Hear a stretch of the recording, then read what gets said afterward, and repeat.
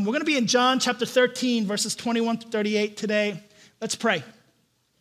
Father in heaven, thank you so much for gathering us. Lord, and I ask today for peace of heart, peace of mind. Lord, we need your peace today because I sense that there is a weariness. There's a weariness in our hearts that just needs comfort. And God, maybe we're exhausted, just as I'm exhausted right now, just to hang on to life as we know it. God, the unnecessary burdens that we carry, Lord, let us lift them to you so that you can give us endurance, so that you can give us a power that supersedes all of our understanding, so that you can sustain us. God, I ask that in our moments of powerlessness, let our eyes be focused on you. God, let us look upon you because the battle of our lives is not in our hands, but it's already in yours. Victory has been won. And God, we need to be strengthened. We need to be strengthened so that we can stand firm on your salvation. Lord, I ask that you be with us as we follow you because we know that you love us from here to the ends of eternity. So help us love one another with that same mind and heart. We pray this in Jesus' name. Amen. John chapter 13, 21 to 38. Read it with me. After saying these things, Jesus was troubled in his spirit and testified, "Truly, truly, I say to you, one of you will betray me." The disciples looked at one another, uncertain of whom he spoke. One of his disciples, whom Jesus loved, was reclining at the table at Jesus' side. So Simon Peter motioned to him to ask Jesus of whom he was speaking. So that disciple, leaning back against Jesus, said to him, "Lord, who is it?" Jesus answered, "It is he to whom I will give this morsel of bread when I have dipped it." So when he had dipped the morsel, he gave it to Judas, the son of Simon Iscariot. Then after he had taken the morsel, Satan entered into him. Jesus said to him, "What you are going to do, do quickly." Now, no one at the table knew why he said this to him. Some thought that because Judas had the money bag, Jesus was telling him, "Buy what we need for the feast," or that he should give something to the poor. So after receiving the morsel of bread, he immediately went out, and it was night. When he had gone out, Jesus said, "Now is the Son of Man glorified, and God is glorified in him. If God is glorified in him, God will also glorify him in himself, and glorify him at once. Little children, yet a little while I am with you. You will seek me, and just as I said to the Jews, so now I also say to you, where I am going, you cannot come. A new commandment I give you, that you love one another, just as I have loved you. You also are to love one another. By this, all people will know that you are my disciples, if you have love for one another." Simon Peter said to him, "Lord, where are you going?" Jesus answered him, "Where I am going, you cannot follow me, but you will follow afterward." Peter said to him, "Lord, why can I not follow you now? I will lay down my life for you." Jesus answered, "Will you lay down your life for me? Truly, truly, I say to you, the rooster will not crow till you have denied me 3 times. It's the word of the Lord. So last week I asked and I challenged all of us and this question: would you be willing to follow Jesus, to be cleansed by him, to obey him, and to serve like him? This week I want to follow up that challenge to this end. If you were to follow Jesus, are you ready to take the risks of faith necessary to allow God's glory to shine through your life? Are you willing to take the necessary risks of faith to allow God's glory to shine through your life? And what that really entails is going beyond our comfort zones to love in a way that glorifies God. I've been praying over us this week, and I've been asking God that we all become ready to take the necessary risks of faith, because we've lived in comfort and in safety for way too long. And it's just about time for God's glory to shine in a dark and lonely world through us. That's our big idea today. The big idea today is that the world knows God. The world will know who we follow by how we love one another. You see, the act of faith, that risk in faith, is to love one another. That's a huge risk. And here's why it's a huge risk. Because we already have a hard time loving the people who are flesh and blood that we live with. Have you had days when it's hard to love your kids? I know I have, right?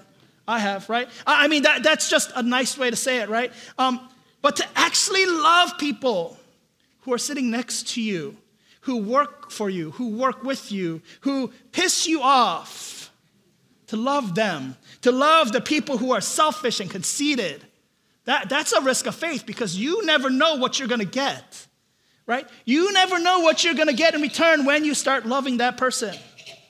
But that's exactly how God will display his glory through us. That's exactly how the world will know who we follow. Because, come on, let's be real. How many of us actually love this way?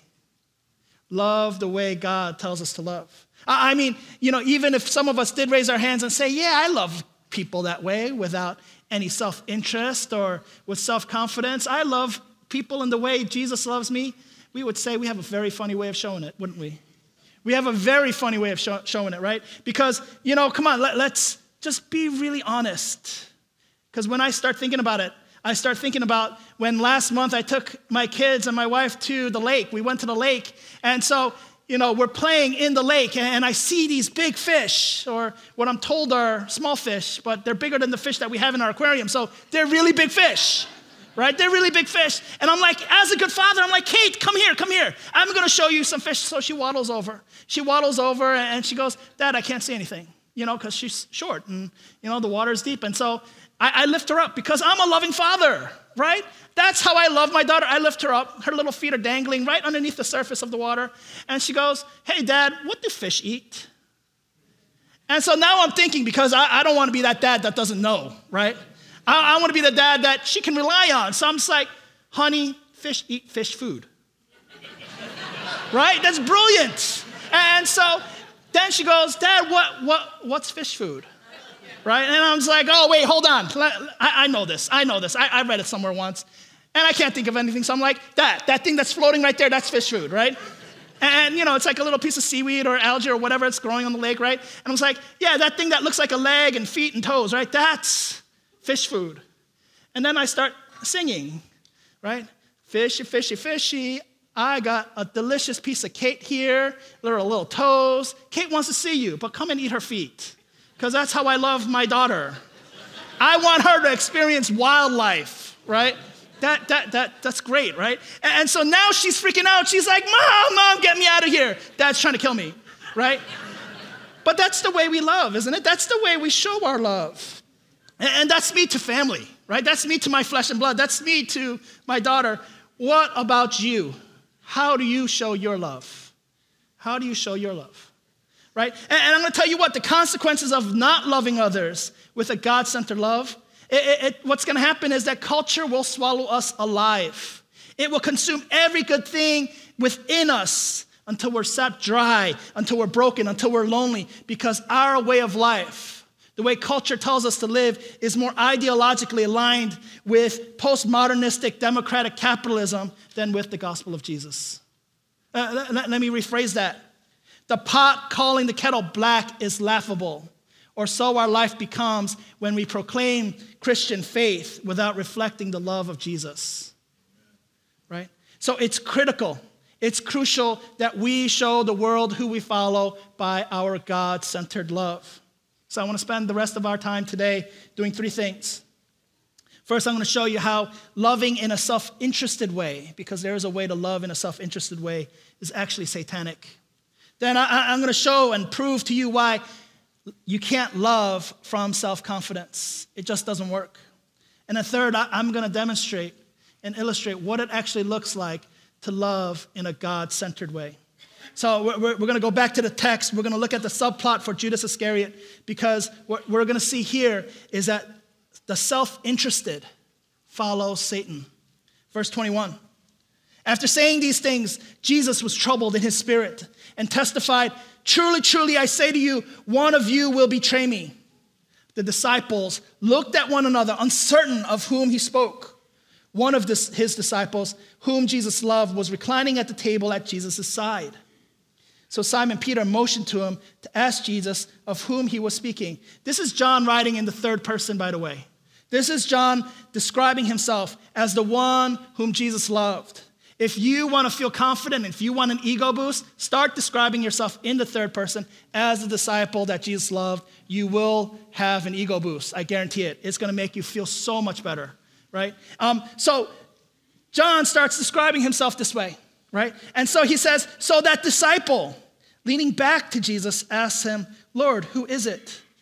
Jesus answered, it is he to whom I will give this morsel of bread when I have dipped it. So when he had dipped the morsel, he gave it to Judas, the son of Simon Iscariot. Then after he had taken the morsel, Satan entered into him. Jesus said to him, what you are going to do quickly. No one at the table knew why he said this to him. Some thought because Judas had the money bag, Jesus was telling him, buy what we need for the feast, or that he should give something to the poor. So after receiving the morsel of bread, he immediately went out, and it was night. I love that last detail. It was night. Have we realized that really nothing ever good happens in our lives under the cover of night? Have any of you found that to be true? Nothing ever good happens under the cover of night. And so, John is poking fun at himself and the disciples, right? And the reason he was poking fun at him and the other disciples was because why in the world would Jesus tell Judas, go do something when nothing is open and no one is out?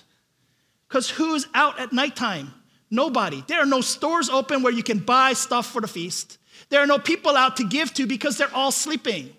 And so when we start wondering and thinking about why it says it like this, you got to start asking yourself, has God ever spoken to me and we've totally missed it?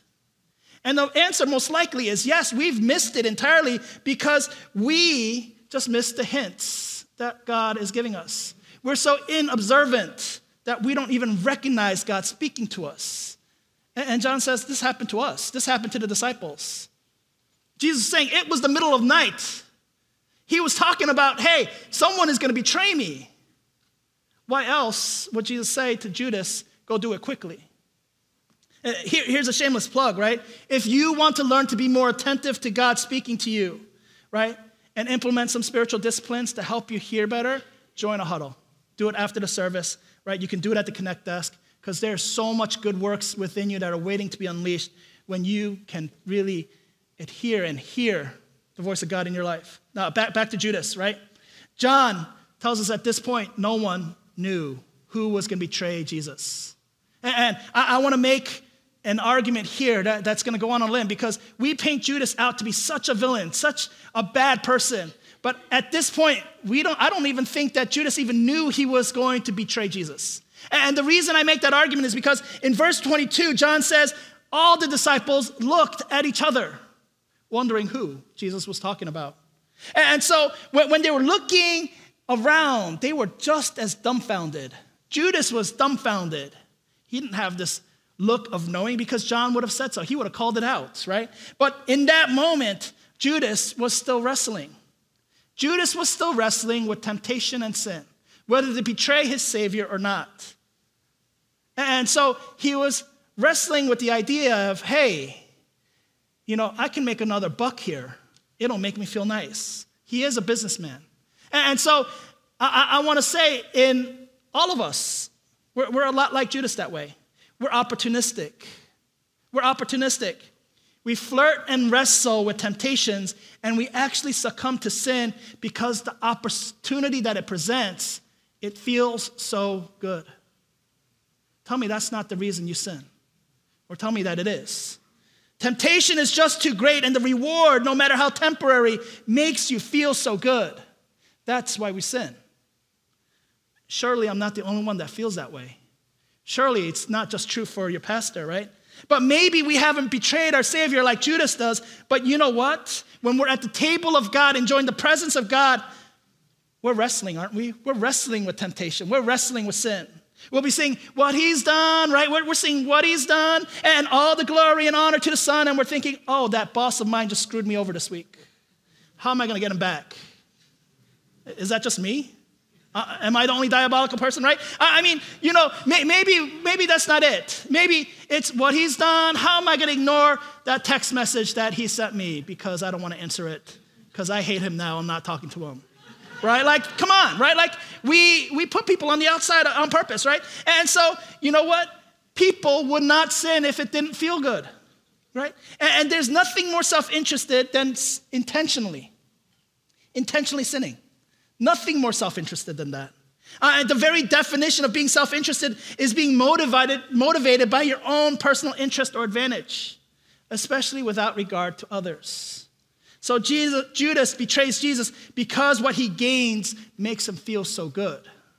And he flirts with that throughout dinner, right? And so, when you start looking and thinking about Judas, you start thinking, well, why was Judas even friends with Jesus in the first place? Why was Judas even a disciple, right?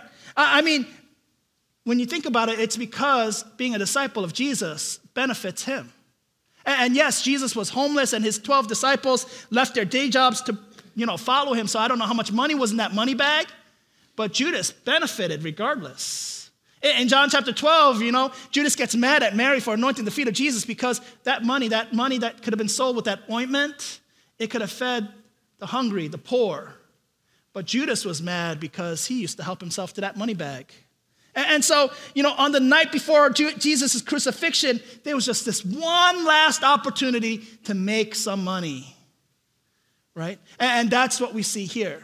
And so when all the disciples were confused and wondering, well, who's going to betray him? Judas was probably thinking, wait, if I don't get to this first, some other guy is going to get to this. Some other guy is going to make some money and I'm going to miss out.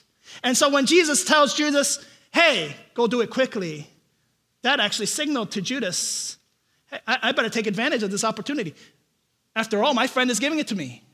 I mean, have you ever thought about it that way? We think about sin or temptation that way, that God just left it out there to make us feel good. So we're going to take it. We're going to take it. But this is exactly what Satan wants us to do. This is what it looks like to follow the world. This is what it looks like to be self-interested, to be satanic, to say, hey, I'm going to gain something. And Judas definitely gained something from this, didn't he? He definitely gained something from this. And so we have the tendency then to love with a self-interest too, don't we? We put conditions on our love, right? As long as we don't get hurt, we'll love that person. As long as they behave a certain way, as long as they listen to you. I've told Kate that. I'll love you as long as you listen to me, right? And I can keep going. And I'm sure if I keep going, you'll probably say, oh, yes, there are conditions on my love because there's a limit to my love because at a certain point when I start giving my love, I don't benefit anymore. And so, perhaps the same reasons that Judas had for betraying Jesus in his self-interest convince us not to serve, not to love someone who's undeserving of our love, not to make a commitment, to continue to take and take and take in every relationship that you're in as long as it continues to give you a benefit or an advantage. But maybe our self-interest doesn't look like that. It looks like apathy. We're not actively following Satan. We're not actively sinning and, betraying people, but we're just passively indifferent to the point of tolerance. We're tolerating them. So we love them by not getting involved with their lives. We love them by doing nothing and saying, it's none of my business. He or she will live his or her own life, and we're just going to avoid the subject altogether. After all, that person's not infringing on my rights. It's not messing the way I live. It's not messing up my comforts. But God is not glorified in the world with that type of love. Satan is. Here's the second thing. The self-confident follows the flesh. We're going to skip some verses. We're going to go to verse 36 first. Simon Peter said to him, Lord, where are you going? And Jesus answered him, where I am going, you cannot follow me now, but you will follow afterward. Peter said to him, Lord, why can I not follow you now? I will lay down my life for you. And Jesus answered, will you lay down your life for me? Truly, truly, I say to you, the rooster will not crow till you have denied me 3 times.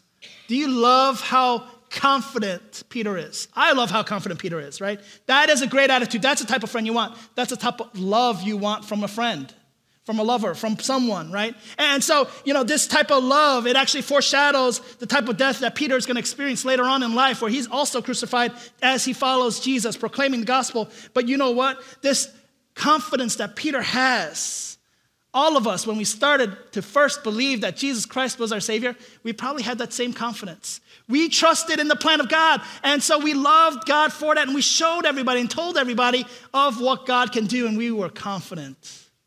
And then after a while, after living faith for a while, we've gained some accolades, right? We have a reputation to maintain. We have things that can't come up to the surface, and so our confidence in God becomes replaced with self-confidence. Confidence that for some reason it was your doing that got you this far. And so you love based on the way you're feeling that day, that moment, about your identity of yourself. And so a love that's self-confident is limited to your areas of confidence. And I've seen all of us, I've seen myself, we are very limited in areas of confidence. And so the people that we have love for because of our limited confidence is going to be limiting. I want to show you how this story ends for Peter. Go to John 18. I'm going to pick it up in verse 8. Let me tell you what's going on here. Judas, in his self-interest, he brings the soldiers and officers from the chief priests to the Garden of Gethsemane where Jesus is praying to arrest them. Right? And so in verse 8, Jesus answers, I told you that I am he. The soldiers are asking. So if you seek me, let these men go. This was to fulfill the word that he had spoken. Of those whom you gave me, I have not lost one. Then Simon Peter, having a sword, drew it and struck the high priest's servant and cut off his right ear. The servant's name was Malchus. So Jesus said to Peter, put your sword in its sheath. Shall I not drink the cup that the Father has given me? And so I love this type of love that Peter has.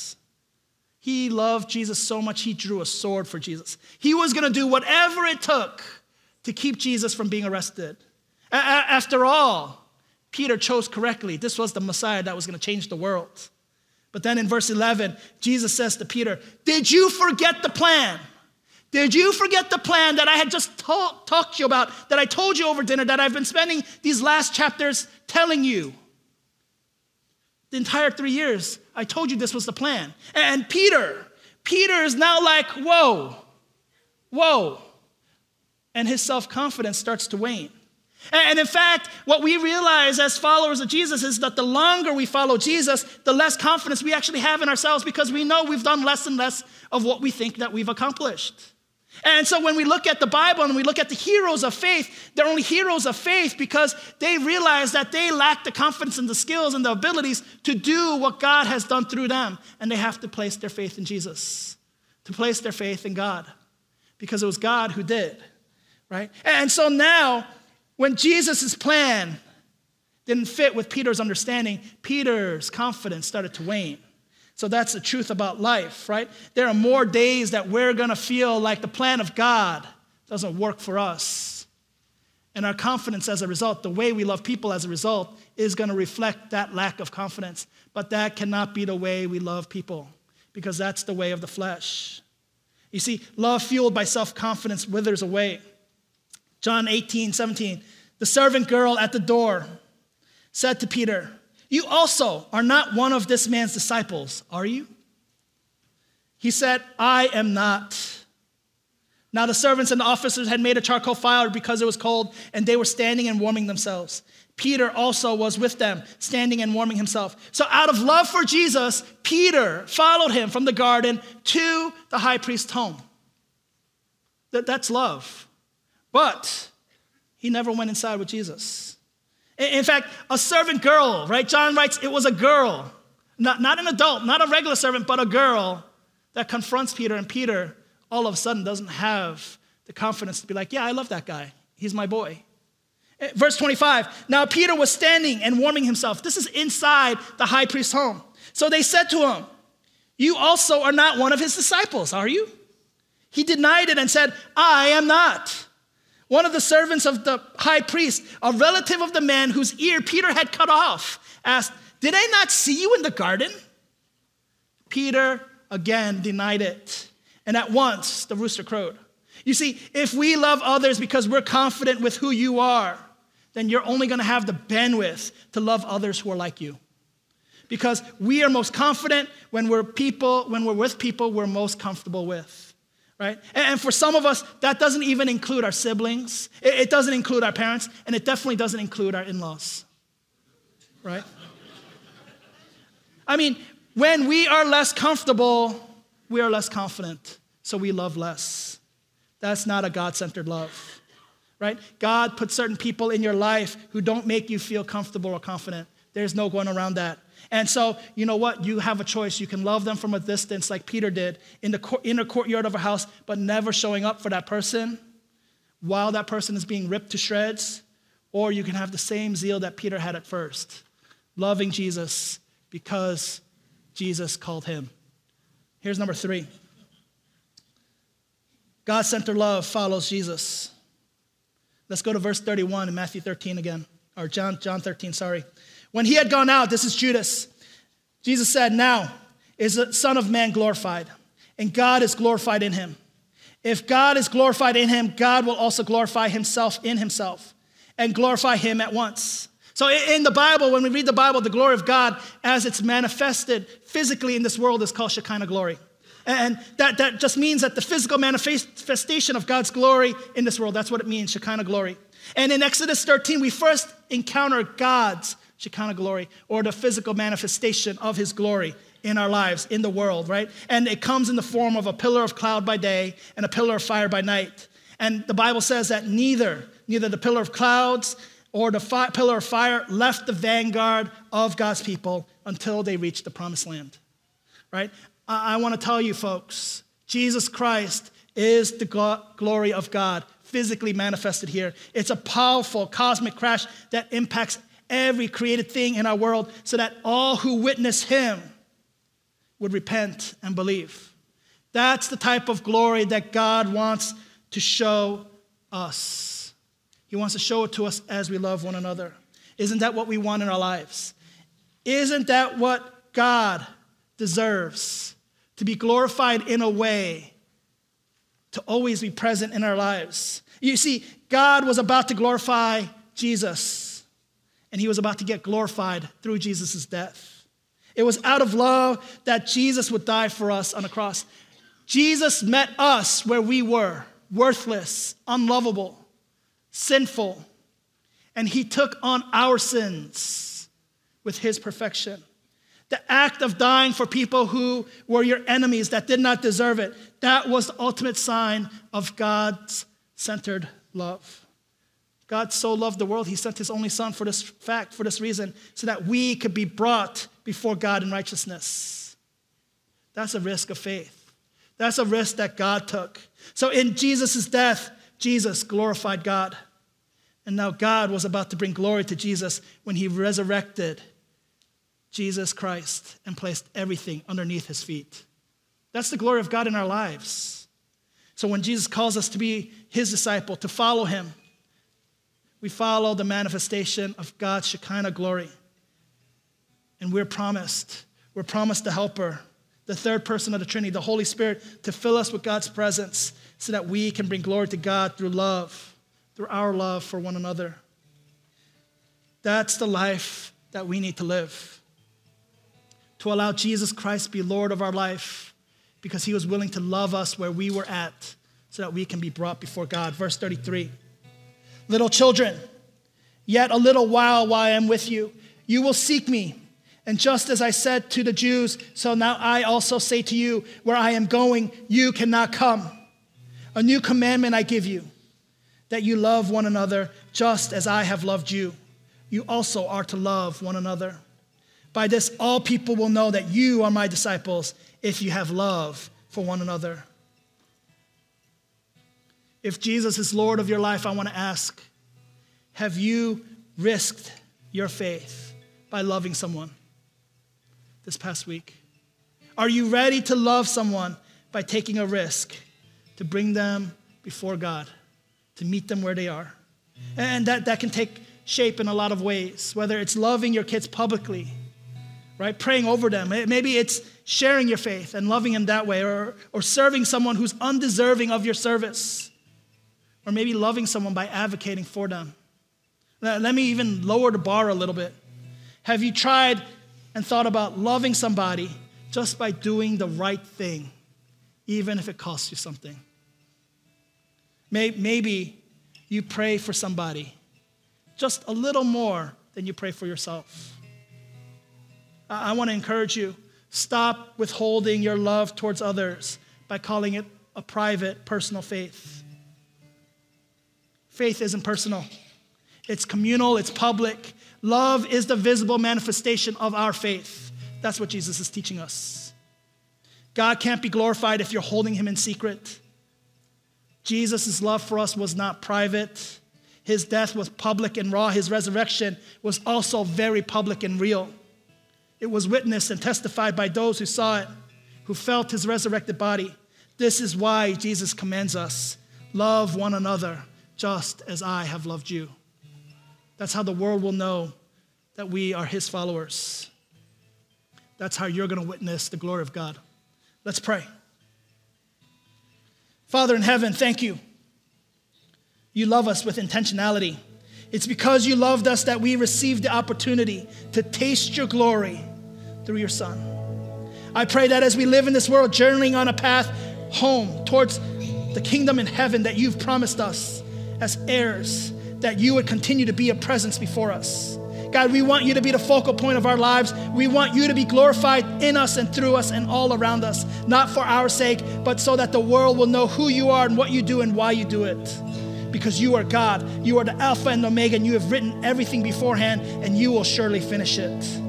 Lord, we believe it, Father, that your Spirit, as it fills us and guides us, that we'll be convicted of things and see things that we never thought or imagined possible. Help us love the people that you put around us with the same love that you have, that same love that you had on that cross. Let us love. Let us love with that heart, mind, and soul. We pray these things in your Son's holy name.